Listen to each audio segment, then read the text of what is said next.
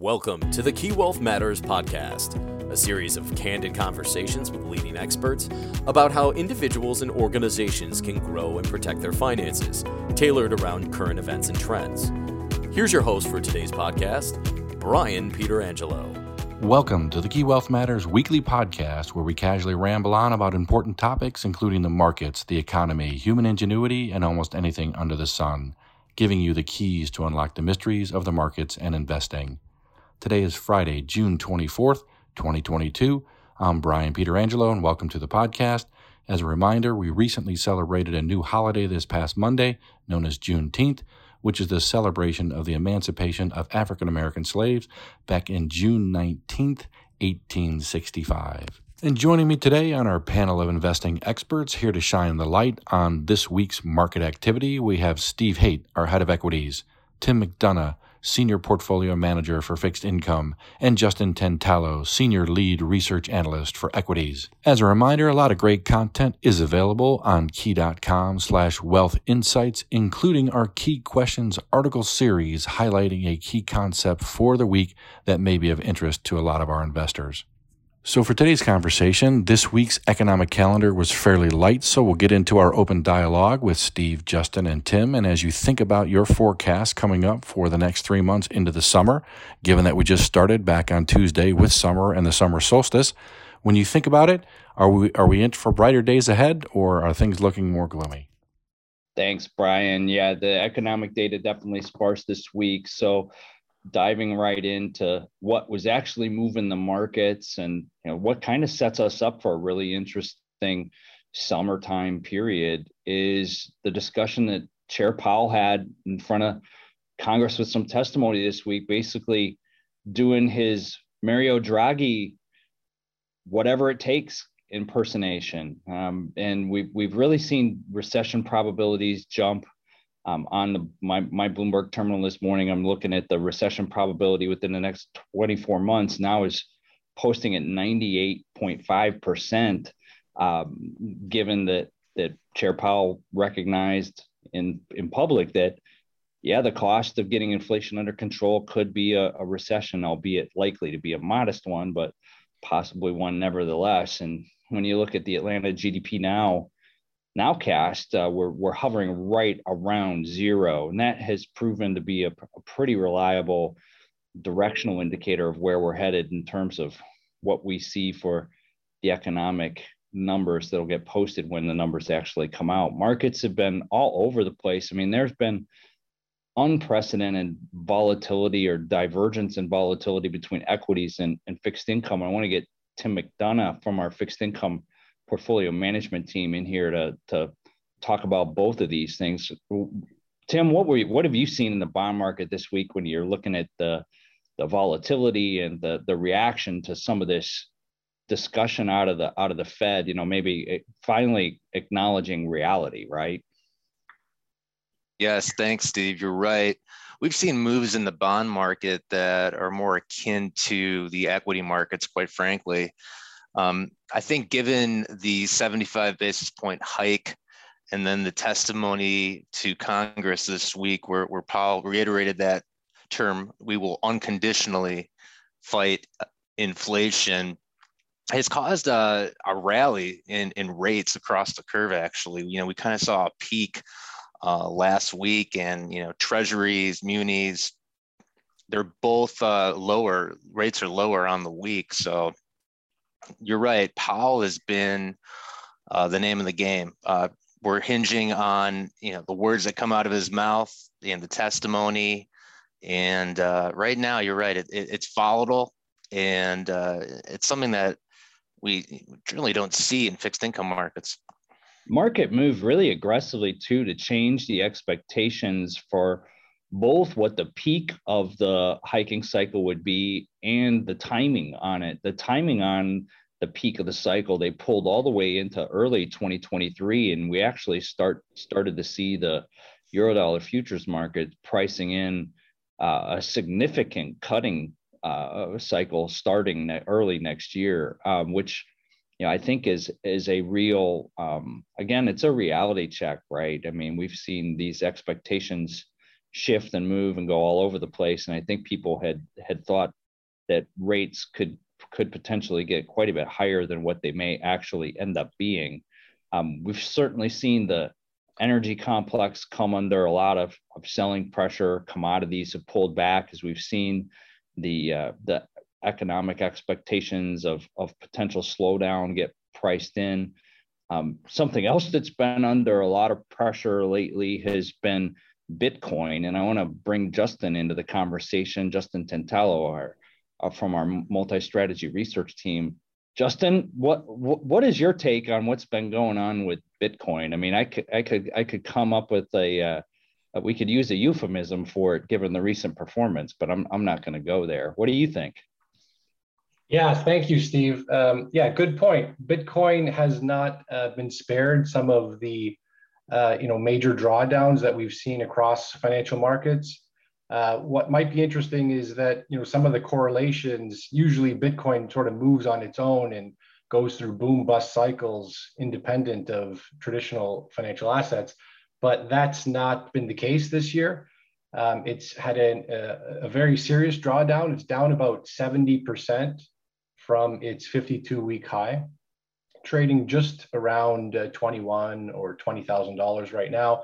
Whereas last year, mid to late last year, it was at a record level of 67,000. A couple things to note on that is the first, that this is not the first time Bitcoin has drawn down so aggressively. In the last 10 years, Bitcoin has fallen by 80% from its recent high three separate times, in 2011, 2014, and 2019. So we're almost at the fourth time. That is the nature of this super long duration speculative asset that really has no cash flow and is, as we all know, is kind of difficult to conceptualize what it actually is, if at all, a financial asset. But it's in good company, to be honest. If I look at some of the large cap stocks in the US, from their 52-week highs, there are some real brand names that are down even more than Bitcoin. I'll give you a few of them. And this is, nothing to say about the valuation or the opportunity for any of these names, but just factually, they're down by more than 70%.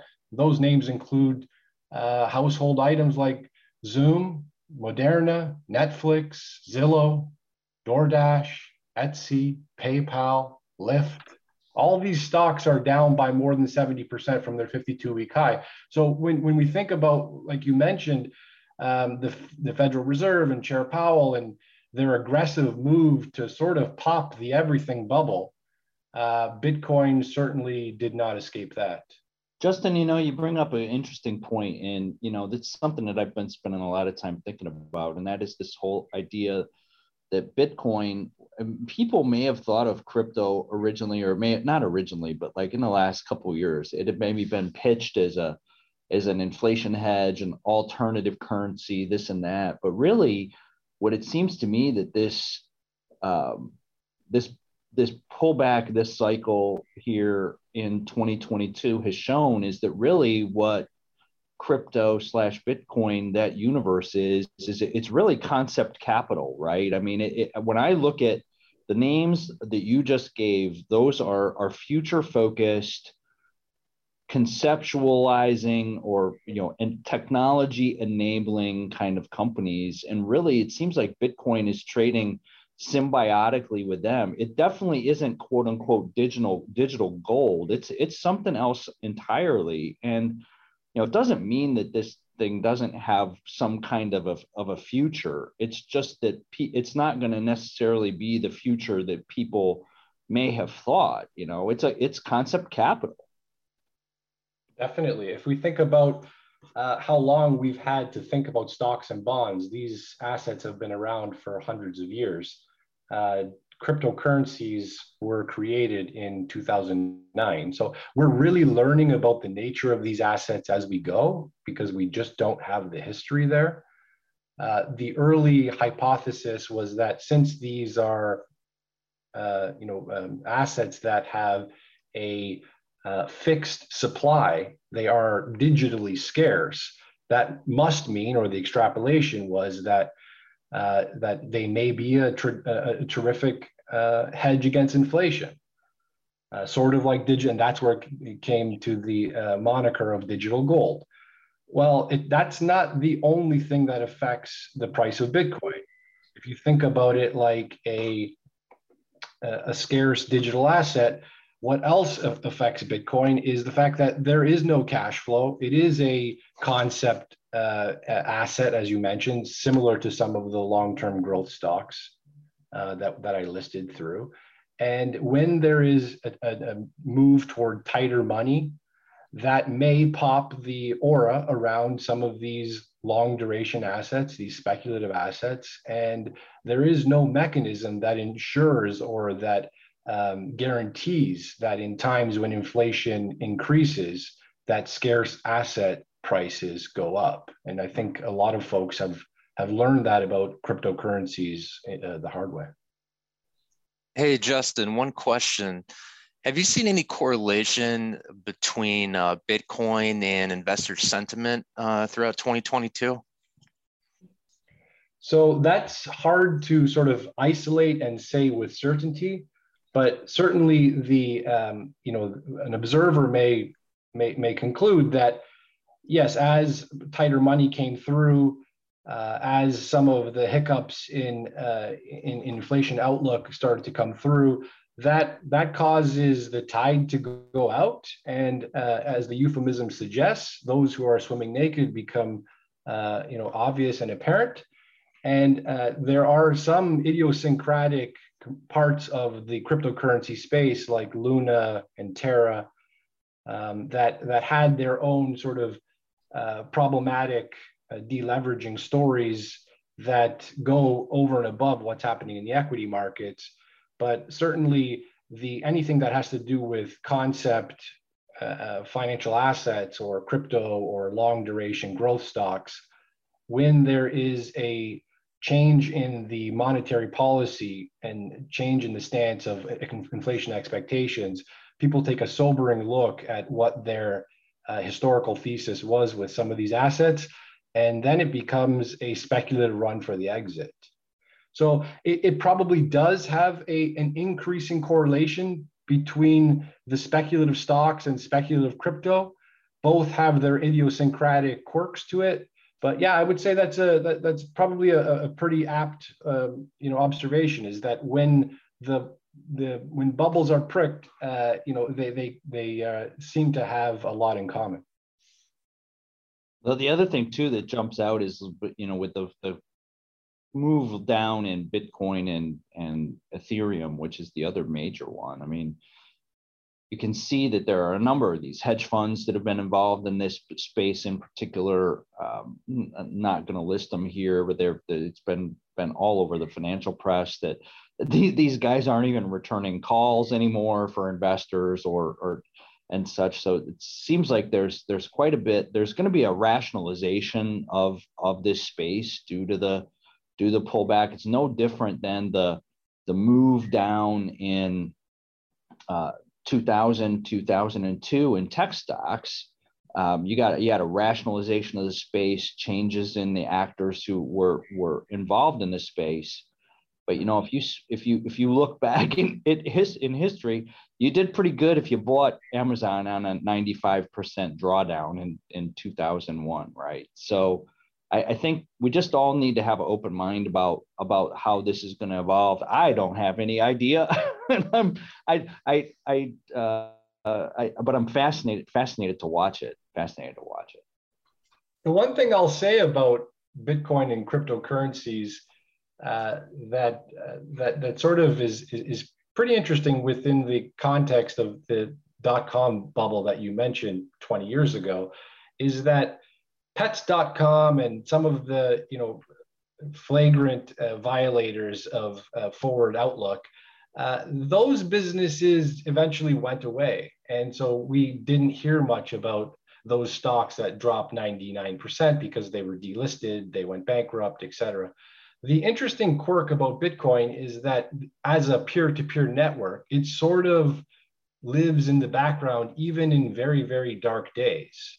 And prices may reflect that. They may be down 80, 85% as they have a few times over the last 10 years. But it just sort of never goes away. So it'll be a force to be reckoned with in all boom and bust cycles, unlike maybe pets.com that had one, was memorable for some folks, but then moved on in life, sort of to speak. So I'm going to pivot back to finish our discussion on the equity markets for the week. So nice to see the S&P 500 closing the week on a positive note. This is the month of June is likely still going to finish down, but it definitely we're rebounding off of the oversold condition that we had been in. We've seen the S&P now up a number of days in a row, gapped higher this morning. So definitely a feeling like we're having a decent bounce here. Likely look for this to carry toward the round number at 4,000. And then we'll have to see how things go. That's also the neighborhood of the declining 50-day moving average, which right now is around 40.65. To me, you still are playing with the bear market playbook as long as you have a series of lower highs and lower lows in place. So really, to start to get more positive on the S&P 500, we need to see the market move higher through the level right around 4,200. That would start to get us more positive on the outlook, and to say that the bottom is in. You can tell by the tone I've got, though, that I don't necessarily think the bottom is in. If you look historically at the playbook that you use during a midterm year, and you use during and we've seen in the past in years where we've had a start like we had this year. Typically, the summer is a period of time for market volatility, and you don't get the bottom put in until you get to September, October, right ahead of the election season, and then the market rallies into year end. That's the playbook that we think is likely to obtain this year as well, too. So even though it feels nice this week, we still argue that you need to stay rigged for heavy running in this market environment, and to expect more volatility as we move here through the rest of the summer. Next week, we look for the market to be pretty quiet. Frankly, you've got the July 4th holiday weekend. Next weekend, the market is closed on the Monday following next weekend. So pretty much the back half of next week is likely going to be crickets. So we'll look forward to seeing the rest of the summer and seeing how it plays out. We're 2.5 weeks away from the start of earnings season. Corporate earnings are going to really be important this month as we go through and see our analysts going to start to mark down expectations. We've not really seen the S&P 500 forward earnings numbers come in yet at all. Will there be another shoe to drop there or not? I think it's an open question. Analysts have not historically been too accurate when it comes to being spot on with these things when it comes to cycle terms. And we have really seen them not mark down expectations whatsoever, even with economic activity slowing. So I think the next couple weeks are likely to be pretty important for the path that we have during the rest of the summer. But next week, it's likely going to be pretty sleepy. So any thoughts on that stuff, guys, as we head into the end of the call here? Yeah, I'll just say that I'm looking at the earnings estimates, analyst forecasts, and you're right, it sort of has plateaued. We haven't seen very many cuts yet to next year's earnings. That maybe is the cross currents between an expected recession and, how does inflation show up in corporate earnings, right? You may have inflation of earnings estimates offsetting that lower demand coming from a potential recession. So we may not see major cuts if indeed it is a mild recession, as the investment community is starting to aggregate around. But yeah, that's certainly a point of focus for me. And as you know, on a day-to-day basis, the outlook and expectation around inflation is changing and evolving. And so those are, for me, the two most important parts in what might otherwise be a fairly sleepy time going forward.